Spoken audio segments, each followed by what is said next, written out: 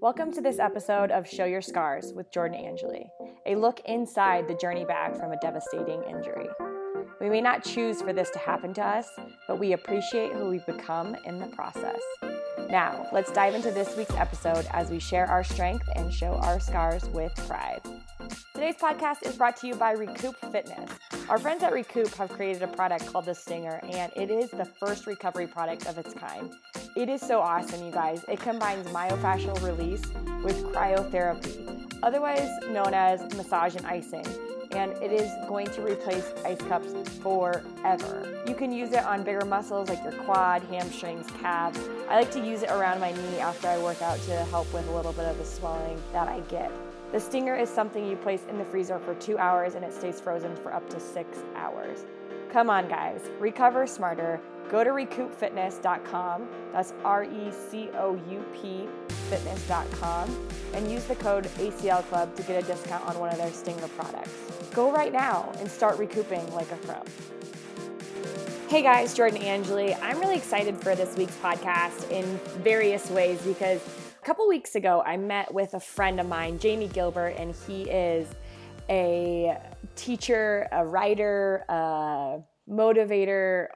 He helps a lot of athletes with their mental game, and I finally got the chance to meet with him in person, and we spent about 3 hours just talking about what we're doing and how to be better at what we're doing and how to serve people better, I think, in general. And he was telling me how he listens a lot to Gary Vaynerchuk, and Gary V, I don't know if you know anything about him or have listened to his podcast, but he started to ask people to put their phone numbers in comments on Instagram, on Twitter, on any kind of social media. And he's been calling these people and trying to solve their problems.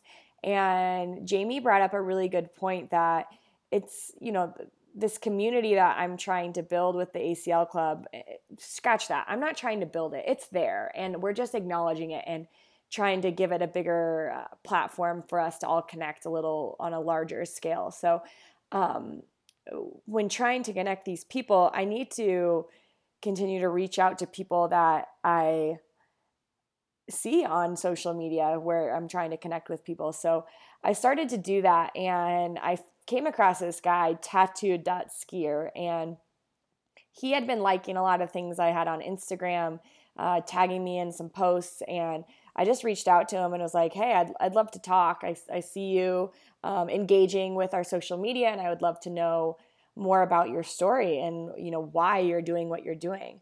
And the resulting conversation is what we're having and you're about to listen to. And it is so intriguing to me because this man has a really interesting story in life in general and how he's gotten through everything that he's been through. He was in the Army, worked on oil rigs, and is a ski instructor. So very high intensity jobs that he's had, and how he is constantly proving all of his characteristics as a human during these ACL rehab processes. And he's had 3 ACLs from skiing and currently on his 3rd, and just spoke with him today.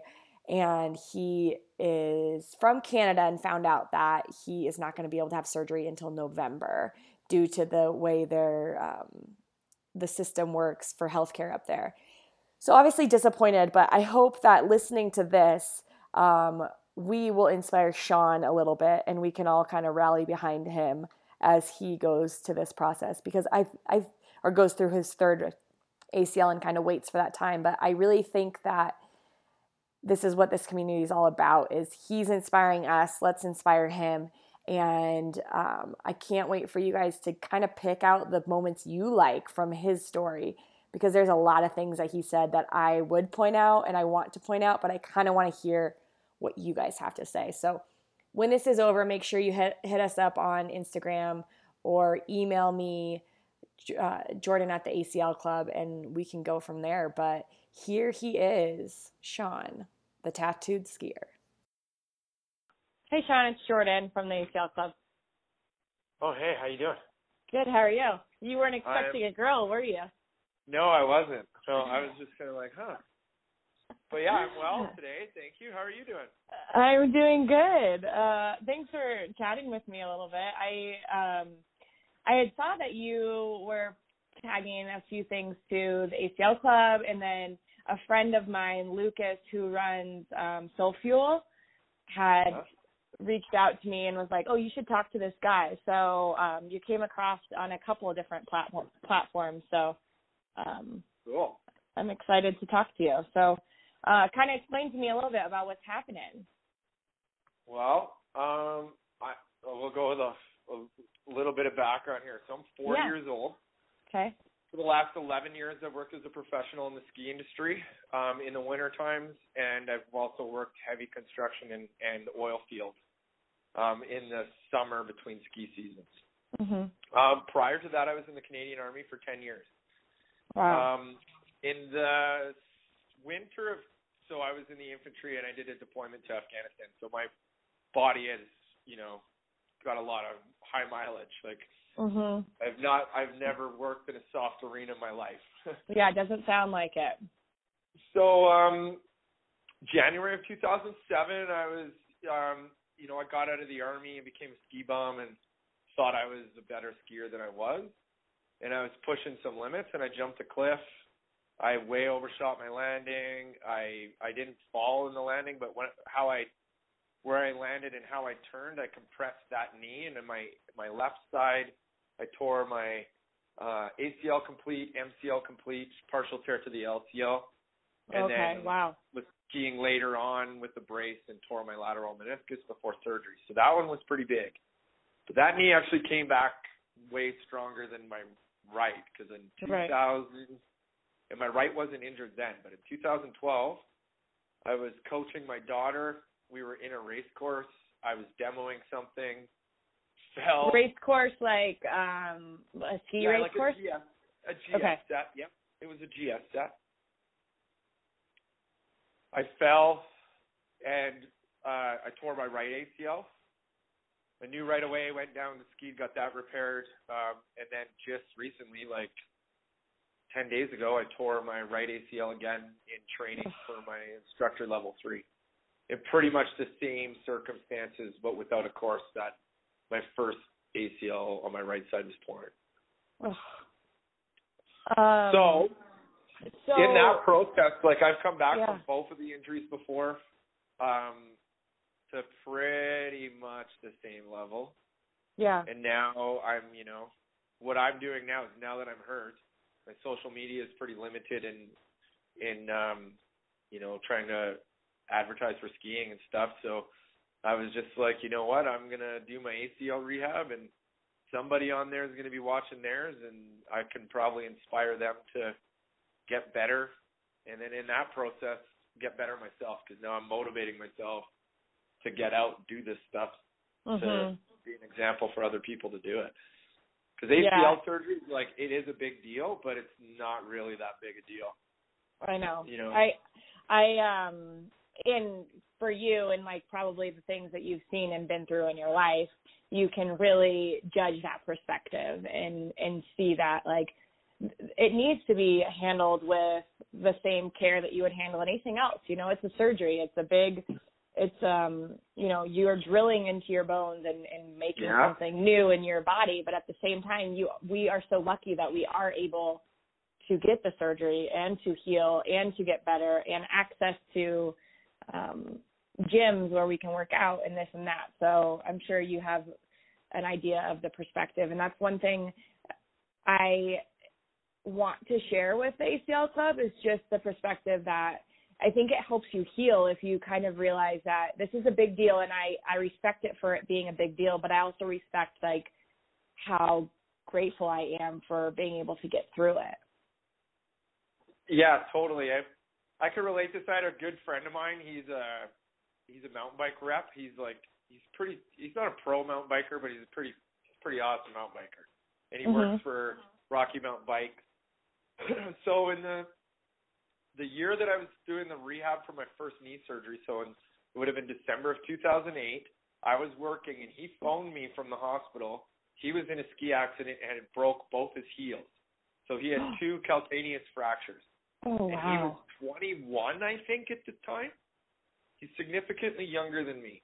Mm-hmm. But I went to the hospital every day. I felt bad for him. I went and saw him every day.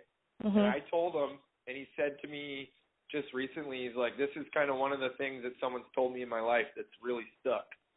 And he was so down. He's like, oh, man, how am I going to ride my mountain bike? How am I going to do skiing? How am I going to do anything that I did before in my life? Because now I broke both my heels.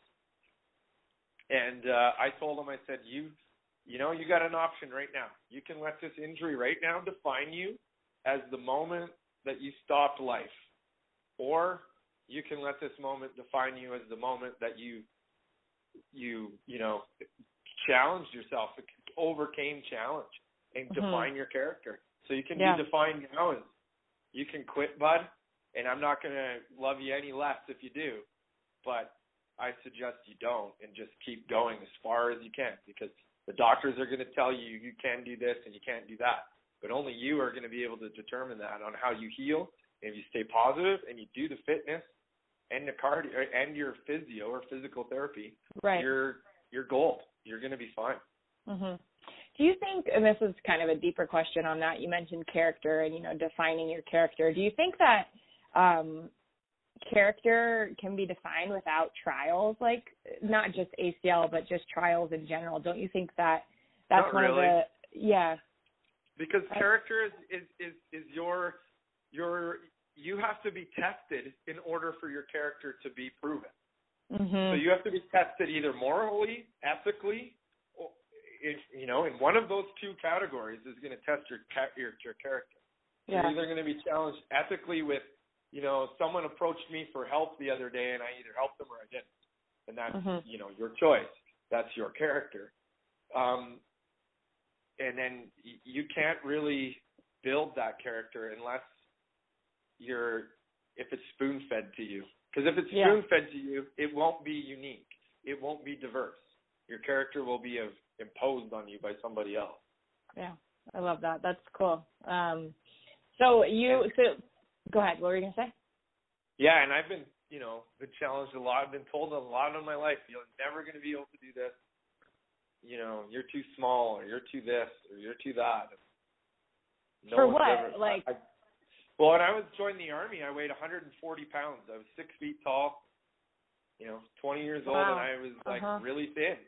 And a lot of people were like, dude, you're going to join the light infantry, like basically the Ranger Battalion in Canada. Like, are you, do you think you can do that? And I was like, yeah, why can't I do that? And I did it. And, a lot of people along the way looked at my body type and just immediately were like, you're too weak to do this job, without actually looking at the moral character that I have.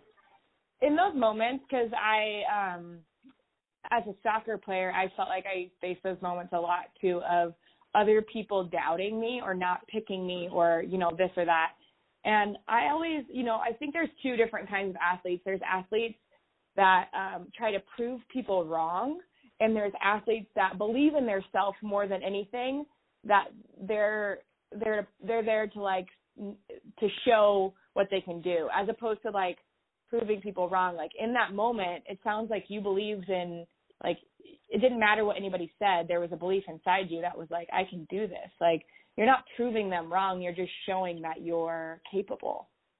You know what I'm saying? Do you think there's a difference between those two? And I was motivated a lot by a lot of people that doubted me in the past. And I was like, I don't want to look at them in the face and see that they were right. Okay. You know what I mean? I guess that's why, I guess that could be an external motivator, but it also motivated me internally to be the person that I wanted to be. Yeah. And, not opposed to the people that be the person or the character that somebody thought I was, actually be that person and do it. And then I know, being faced with these knee injuries, and this last one, I was in a motorcycle accident about 2 years ago where I had a major concussion, and that, changed my lifestyle significantly. and now this one, and it's just, you know, you're going to get handed obstacles in life. You either got to find another way around it or over top of it or under it, but you just can't let that door close and then that be the end of your dream. It just means that path is now not the path that you wanted to take. Yeah. It's funny to me that people think, and I think we all get sucked into this, where we think like life is just going to be like a straight shot to what we think is possible or like what we think we're supposed to do. And that I just saw a picture of this the other day, and where it had like what we think, and it's like a straight line that's going upwards from like where we are to where we want to be. And the other one was like a valley, a plateau, a spike, you know, all these different things, a rock, all these things in your way. And you're so right. You know, you have to decide how you get around and through those obstacles. And in those obstacles, you're defining who you are and your character. And it's, you know, and really it's written in the U.S. Constitution.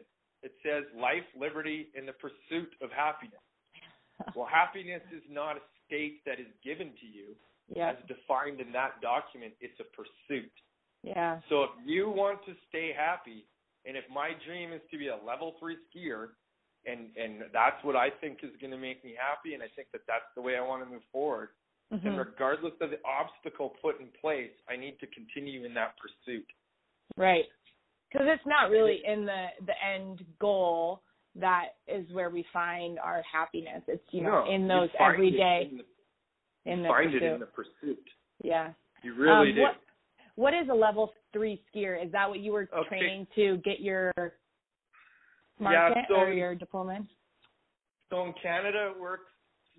There's 4 levels in ski instructor. Level 1 is like really basic. Level 2 is, you know, more intermediate. Level 3 is advanced. Okay. With the level 3 also comes an international certification.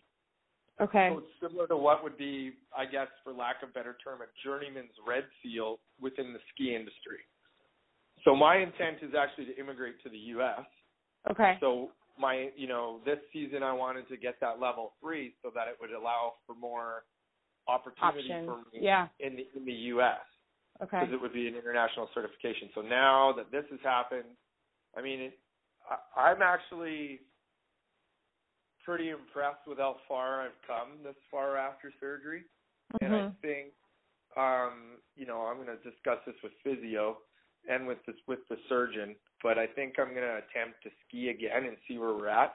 And I may try to take the teaching part of that exam and not the ski part. Okay. When would you have to take, like, what's the timeline on it? When do you have to get that all done? There's 2 exams, one at the end of March, one at the end of April. Okay. I have all the credit. I just have to actually go show up and do the exam. Right. And as a level 3 ski instructor, you're teaching people, or what exactly are you doing with that? Yeah, so you're from Colorado, right? I'm sure you've been to a ski school or ski hill. Yeah. So, you know, you go to the ski hill and there's your ski school, and if you're never ever a skier and you show up there and you get a lesson, odds are you're going to get a lesson with a level 1 ski instructor who's going to teach you the basics, right? Okay. Where if I'm a level 3 within that school, generally what will happen is parents will sign their kids up for multi-week programs that are more advanced kids, or race programs or free ride programs. Or a level 3 generally takes the private lessons or the more advanced clients. Like, for example, if I went to a ski resort at Heavenly, I may go to the ski school and be like, you know what, for $60 I can take a ski lesson and then get access to the resort. So if I showed up for that lesson, a level 3, an American level 3, or equivalent to whatever that is in America, would then take me on to that ski lesson because you're more an advanced skier. You just train more advanced skiers, really. Okay. So you just allow you to be more, you're more like a golf pro. You're now more like a golf pro at a golf resort, you know, as opposed to just a ski instructor at the ski hill. You're really well, you know, you generally will have sponsorships at a level 3 level, and you'll have, you know, you just teach higher lessons. Right. And do you personally have sponsorships, or is that something that you're to get? I have a pro deal. They don't give me equipment, but I get equipment for really cheap through Blizzard or Blizzard or Blitzer, depending on where in the world you are. But in the States, it's Blizzard. So Blizzard, Technica, Marker are my sponsors for skiing. Interesting. I don't know much about the ski world. You would think, being a Colorado girl, I would, but I was so into playing soccer that a lot of my time after, youth, when I did ski more, turned into soccer. So it's just interesting to me. So back to your knee stuff. Your left ACL, did you get the same grafts on your knee? Like, did you get? Yeah. So both my repairs past were hamstring grafts. Hamstring. My right,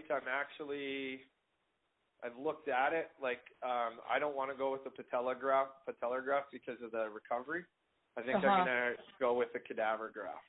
Okay, so you haven't had surgery yet. You have? No, it's Canada, so I'm on a waiting list to get on a wait list. That's what I was gonna ask too. Is just the way it works in Canada. Yeah, the limitations with that. So what happens is there is no prehab. There's we call it prehab now. Yep. Pre-surgery physio paid for. After your surgery, the government will pay 16 visits to physio, and then the rest has to be paid on your own. Wow, or you have your own health care. That's it. I thought we were bad, and we probably average 20 to 30 in the U.S., I think. I mean, obviously it depends on what your insurance is. And you won't have to wait, right? Like if I was in the U.S., I would have probably had the surgery this week. Yep. So there's, that when it comes to, athletes in Canada or people in Canada that are looking at ACL injuries, you are looking at a long period of time between, let's say, the closest would be 30 days, and I've never heard of that, but to 18 months before you're going to have surgery. Yeah. So your prehab is crucial. And my theory behind it is, even if you're not working the muscles around the knee, and you should be with your physio, and I'm paying for physio now, but I've also done the process, so my physio is more of a guide to set benchmarks with me along the way. And my theory is if I work my upper body, I continue to continue to train the body and get it used to being broken and repaired, that when you go into surgery, your body's now not looking at something new.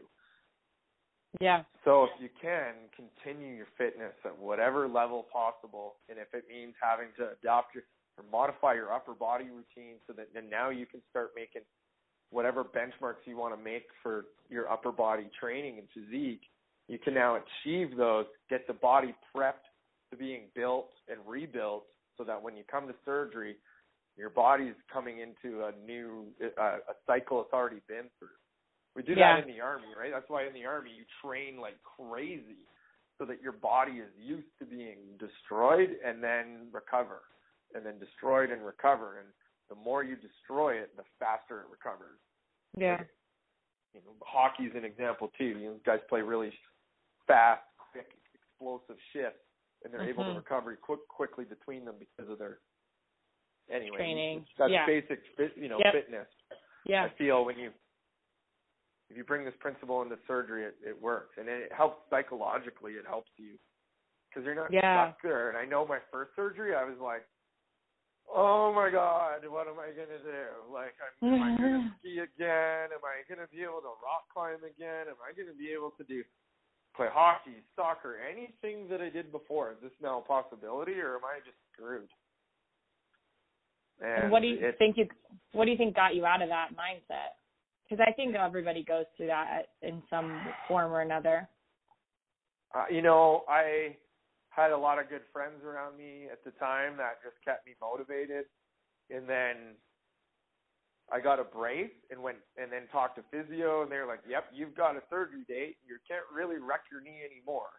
Don't go ski moguls or anything, but if you want to go to the ski hill, take it easy on the bunny hill and ski around, then check it out. And then I went and skied with the brace, and as soon as I was able to, have that your muscle memory and your nervous system and your motor skill development come back, bang in an instant, it was like, okay, now I think I'm going to be able to do this again.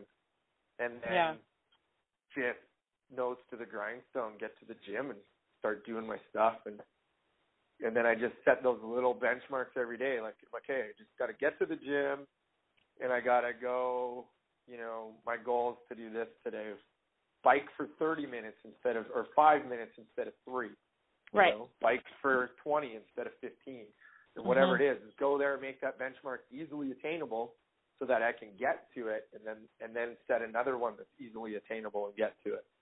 And then by having all that success, by continually building success, you maintain that positive go. That's tough, a really good. Yeah, I like that. It's really tough to do. But we do it in athletics. So in ski racing, like I also coach ski racing. So for 5 years, I coached ski racing between like a U14, U12 level. Mm-hmm. It's very similar to how we work with athletes in that sport. Is we set individual benchmarks so that psychologically the athlete is able to perform in the environment, whether that be slalom or GS or Super G. They're able to perform in that environment because they've set up mental success and physical success prior by building and establishing small benchmarks along the way. Yeah, good. I like that. What do you think the difference is? Go ahead. No, you go ahead. Yeah. Oh, I was just gonna say you mentioned your left ACL. You came back pretty well, but did you feel like there was differences in the process between your first and your second? Or just because you retore the second, you feel like it wasn't as successful? No, I think my left knee, because there was also the MCL repair to it, just not being patient with the process. Yeah. It's interesting too because I just had an email from someone asking. She had just torn. I can't recall now if it was the same ACL or if it was her other one. And she was like, is it easier the second time? And I was like, I can't answer that like probably the way you want me to answer it. Is it easier? Maybe a little bit because you know what to expect, but at the same time you know what to expect. So like then you maybe push back faster, or you do too much on this, or then something else comes up and you're like, I didn't feel that. Like, what is that? I don't know what that is. When it's just something normal you didn't feel in the last one. So that's really interesting that you can, obviously retrospectively look back and think, I should have taken more time. But it's hard, life hits you and you have to make decisions that seem right in the moment. But I think that's one of the biggest things in the rehab process is just it takes time, and that's okay. Like, we think, and we're all athletes in one way or another, you being a skier, me being a soccer player, but I think about how we get to the point that we are at in our sport. Like, you're training to get a level 3 certification, and that took a long time to get there. And then we get this injury, and we think, like, we can just get back to what we're doing again. But really, it's going to take, like, why wouldn't it take a long time? Not long in regards to how long it's taken us to get to where we were in that sport, but it's a process, like you said, and you have to be patient in that because, talking about, go ahead. When I look, like, I'm 40 now, so I have somewhat the luxury of wisdom based on experience. And I think when I was younger, like if I had been a young soldier in my early 20s and did the same injury to my knee, I would be because you're so young and you're so used to everything happening so quickly, you'd want it to happen now, and then you would be at that time in my life, I wouldn't be able to think 19 years ahead to where I am now. Right. And the whole, that's another lifetime for you at that age. So if you're a young athlete and this has happened to you, and you're so used to being elite in your sport and on the top end of your sport, and then this happens, and it's hard to have that patience to get back to where you were before. And how do we teach that patience? That's one of the things I ask myself all the time. Like, how do I help these kids with patience in the process, you know? So I think there's a couple ways to do the patience thing. One is to not look at it so much as trying to teach patience, but trying to teach a replacement for that athlete to learn the motor skill development. The best way that we can do that in skiing is through visualization training. Yeah. Because in skiing, a lot of what happens in skiing is not, and it happens this in any sport, is that you get to a level of, in that motor skill development, where you're now feeling internal cues within your body while you're doing the sport that allow you to do it. And it's more, for me, it's a feeling within my feet in skiing, for example, that allows me to maintain that balance and that fluidity throughout my turn. If you can focus on the mental development of that motor skill, and how we do that with our athletes as we do, it's a lot of meditation, and it's a lot of, like, I want you to feel the air. I want you to feel that cold, crisp air. I want you to hear the whine from that chairlift. I want you to see the lifty loading you on the lift. I want you to feel the lift, the cold on your bum as you go up, all of it. So you get to the top. Visualize the course. Visualize the snow condition in your brain. Feel it in your hand. And then you'll be able to train the nervous system and that nerve impulse for the sport. And that's really hard to teach somebody, but that's all you got when, you know, if you're a basketball player, a soccer player, you can now look at the other aspects of the sport that, you know, allow for it to happen.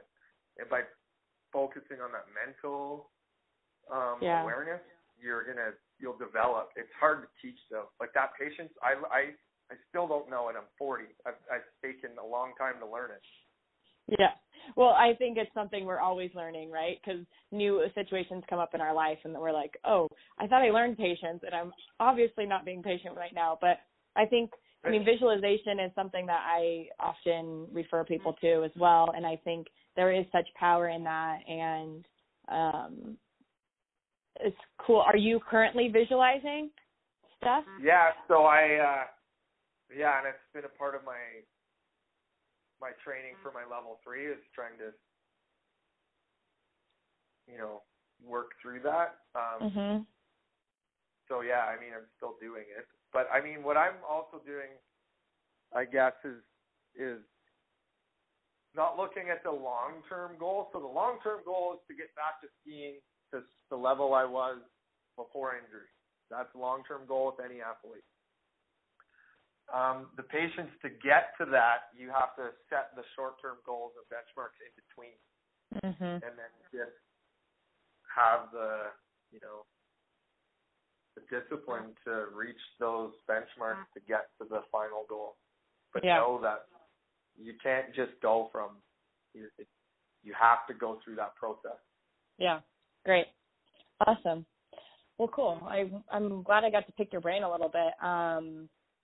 And see, you know, for me, I do know soccer so well, and like had the ability to talk to a lot of soccer athletes, but it's really injury recovery in general, but specifically to ACL, there's so many similarities in the way that we can recover on the mental side. You know, what are we telling ourselves on a daily basis? What are we thinking about? What are we visualizing? So I think that's really, it's just interesting to see the crossover. As a soccer athlete, even if you're at a collegiate level or a varsity level in high school, what you can do now is grab all those tapes of every game that is probably taped by your coaching staff and start watching them and start looking at the defensive plays and the offensive plays that you're making and the mistakes that your team's making, to understand the game in a different dynamic. So for you as an athlete, that maybe now this is the time in your athletic career where you do need to take the time and rewind and now actually learn the sport. Like in hockey, learn the plays. Like, what are they doing in the neutral zone? Oh, wait a second. Now I'm starting to see this team is doing the same cues. Maybe I can communicate to my players that are still playing, and they can get a result from that and benefit the team while I'm still on injured reserve. I love that. If you are a committed athlete in your sport, then you need to, and this is not the end of your world. This is now a growth in your career as an athlete. It's a moment to define your character. Either you were the guy that quit college soccer and now you're just crying at the water cooler 20 years later, or you're the guy on the phone 20 years later talking to somebody else trying to tell them how to be better with your ACL rehab because you didn't quit. Those are your, that's kind of how I see it. And if you are a committed athlete, you'll know it'll be frustrating, but you'll already have the discipline, the structure, the commitment, the perseverance, the tenacity to get to where you are. You just have to redirect that. And if you're on a team sport like soccer or hockey or basketball, time to watch video, man. That's all you got. Watch video and now understand the game mentally and the dynamics. So when you come back physically, you're able to dominate on a level that you couldn't before. Yeah, that's great. And that great. can be a benchmark for you in your recovery. Is now I want to understand the entire collegiate playbook for the soccer. I want to know whatever team's the best. Why are they the best? What are they doing in their dryland routines and all of this? You can find all of that. Yeah. That's so great. That's such a hockey dryland. Do you use that in skiing too, or is it just a hockey term? We do it in skiing. Yeah, dryland we call it. Yeah. Because my brother is a hockey player, so he always had dryland training, and I was like, that's such a funny, because that's all we do is dryland training. Cool. But I mean, that's if you want to build patience, those are ways that you can do it, and it's tough. Yeah. The younger the athlete is, the harder it is going to be to instill that. The older the athlete is, I think, depending on the level of athleticism they're at now. So let's say you're 30 and you do that, and you were just playing, a men's league soccer game, and now you've been hurt, and this changes the dynamic because now you're an athlete, but it's a part-time thing. So I think that psychology also has a difference, because the older you are, the more likely you are to be like, well, I was never a pro anyway. Yeah. So, how much do I really want to get back to this? Without understanding that that's going to limit, how you your raise life. Your children. Yes. Plus your children. I have a 17-year-old daughter as well, and my children are watching you. So when you get stuck with this handed to you, and your child's now looking at you, they're looking at you to figure out what they're going to do in that situation when they're older. So for me, I really, in my it's not in my character to quit ever in my life anyway. I'm kind of it doesn't seem like it. Yeah. So for me, it's almost like I can't quit because someone else is relying on me to deal with this, because they need to see how to deal with that when they're, and my daughter's been hurt before in sport, and guess what? She just, what she did? She just did the physio, kept doing the stuff, never limited her. It hasn't limited her yet because she's never seen it limit me. Yeah. You talk about, how it wasn't really, you're a fighter. That's what you've kind of been raised up as, and then your background in the Army and just kind of what you do for work. It teaches you a lot of lessons and builds a lot of character within you. But do you think that you built anything different through the injury, that you tapped into something else that you were like, oh, I got stronger as a person in this aspect? Oh, totally. And being a soldier, I thought I understood determination, perseverance, tenacity. I thought those things were things I already understood because I had been tested. Yeah. But this surgery reaffirmed that I have this. Oh. All of them have. They've totally reaffirmed that. Okay, are you determined? Yeah. We're going to have to prove that one over again. You know, are you committed to this? Now, are you committed?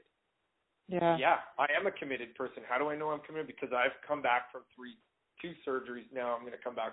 I haven't come back from this one, but I'm not concerned about how this is going to limit. It's more like, in a way, it's this might sound really demented, but it sounds really familiar to me because I've been here. Yeah. And in a way, I had a lot of stuff personally going on, a lot of like financial things that were happening, a lot of things in my life outside of sport that were causing some stress. And having this injury has now allowed me the opportunity to prioritize what's important, put all the shit that didn't really matter on the back burner, and really kind of reconsider those options and focus on this. And I think I've become stronger since I've been hurt mentally, because now I just have this to deal with. Yeah. Which I'm good at, and I know I can get back from it. And again, for me, and I've been trying this kind of attitude for the last 6 months, for me, I'm trying to, in my life, I'm trying to understand other people's perspective of what's happening and what their perspective of their success is. And I look at how they want to succeed, and then what do I have to do to inspire that person to perceive success. So in doing that allows me to gain my own. So in this case, I'm now looking at, okay, my perspective of ACL injury is like, okay, great, now I got to do this again. Fuck, that's a lot of hard work. I was kind of hoping I didn't have to work hard in the gym lately. Yeah. Now I'm back here. Okay, that's my perspective. I'm going to have to do it. Another person's perspective is, oh my God, ACL, now my career as an athlete's over. Right. And even if you were an athlete, a young athlete, and you're trying to think about whether you're going to stay committed to the sport for long term or not, this might be a deciding factor for you, right? Yeah. So now seeing that person's perspective and knowing mine, and knowing that part of their perspective is going to be to succeed and overcome this injury, if I now just go out and do the stuff I need to do, every day go to the gym, do the spin bikes, do all the things I need to do in my ACL rehab to become successful, someone else seeing me do that on social media and being like, well, that guy's 40, he's doing this shit for the third time, why do I think this is going to limit my life? So by me now trying to attain my success and inspiring that other person makes me more inspired to attain my own. Because again, there's people watching my example. And people looking at me going, hey, this guy, some people are like, that guy's never going to come back. And part of me wants to be like, no, I'm going to prove you wrong because that's not my character. And actions, not words. And another part of me is like, I got to inspire other people around me, because if I quit, somebody might be looking and say, that guy quit, I'm going to quit too. And it's so interesting that you bring that up, because that's kind of the principles, I guess, I built the ACL Club on, is that through showing our scars, show your scars is something that I often talk about. You share your strength, and by sharing your strength and saying, this is what happened to me, even talking to somebody about it, or showing someone, like you said, motivating someone on social media, or putting up something motivational on social media, or going to the gym and talking to someone you see with another knee scar that's similar to yours. By sharing your story, and you share your strength, and it's not only with them, but you in turn are like actually realizing how strong you are and all that you have overcome. And I think that's one of the coolest things about this process is, like, there should be pride in your scars. Like, what does show your scars mean to you? Well, it's very similar to like that whole thing you're describing is like, that's what they do in the Army, right? Like you're continually challenging each other, and you're continually inspiring everyone around you, because no one wants to quit. No one wants to be the guy that, you all want to attain that same success. You all want to have that thing. So by collectively suffering it now doesn't seem so bad. Mm. And I think, building community within athletes that are injured is crucial, especially if you're hurt. You need to stay with those people, because, you know, I was feeling down and some dude sent me a video and was like, hey man, I saw your ACL thing. I think you're probably set up the best to do this. I think it's awesome. Thanks for inspiring me today to get out and do something. And I was like, wow, I didn't even think that would do anything. Yeah. But now knowing that, hey, there's somebody else they're stoked that I'm getting better, so I'm going to keep getting better so that they're going to get better. And now you've created this collective positive energy, and that's contagious. It is. It really is. And I know that the ACL Club is growing, and it's going to be helpful to so many people, because I already know it is helpful to so many people. But, you know, like you just mentioned, that one little thing can spark something inside of you that helps you through that day. For me, you know, it's an email, it's a direct message on Twitter or Instagram, whatever it is, to know that, like, one person finds what I'm doing important to them. Like, is that not the goal of humanity, is to help each other through life? Totally. So I feel like, go ahead. And I've coached for a number of years, so now it's like, you know, long enough that some of the athletes I coached they're the same age as my daughter. Mm-hmm. You know, they're 16, 17. And I met one the other day at Ski Hill. I was like, oh wow, like you're growing up, like this. And then they said, do you remember when you told me this? And it was something about failing. Like, you can only succeed if you fail. You can actually, success is only built on failure. Mm-hmm. Something in regards to that. And I was like, no, I actually don't remember telling you that. And they're like, that's probably one of the most important things anyone's ever told me. And it's something that I said in casual conversation, in a comment that I didn't really mean to have intent to impact someone for the remainder of their life. Right. And for 10 plus years, that has been a motivating factor in that individual's life. So in your lifetime, when you communicate to other people, whether that message is positive or negative, you have absolutely no idea the effect of what you've said on that person and what that effect will have on everyone around them. So the more positive you are to people, the more energy that you put out that's positive, the more that grows. Because that kid, you can assure that Miles has gone and told somebody else that same thing. Yeah. And that has now impacted them somewhat, and they may have told that other person. And that ripple has an effect. Wildfire. Now, if I told that kid, hey, man, you'll probably never succeed because you're always going to fail. Well, total different life path. Now what did that do? Right.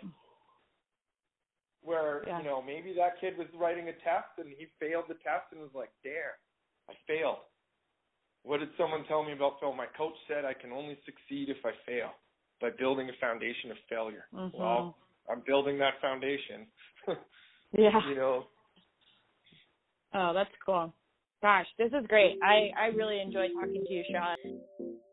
That's it from Sean, and I hope you guys enjoyed that. I kept trying to turn it into some shorter podcasts, but I didn't think it felt right doing that, and so I wanted to give you the full conversation and kind of me going into it, not really knowing what to expect, and I think Sean feeling the same way, and having just a really true, authentic, real conversation about how we can help people through this process, and how we just do that by being real and being authentic and allowing ourselves to say, this is hard, but we can do it because we're capable of great things, and instilling patience within ourselves and finding ways to get stronger mentally. I think Sean hit on a lot of good things. So lastly, if you want to follow Sean through his journey in this ACL process, follow him on Instagram at tattooed.skier.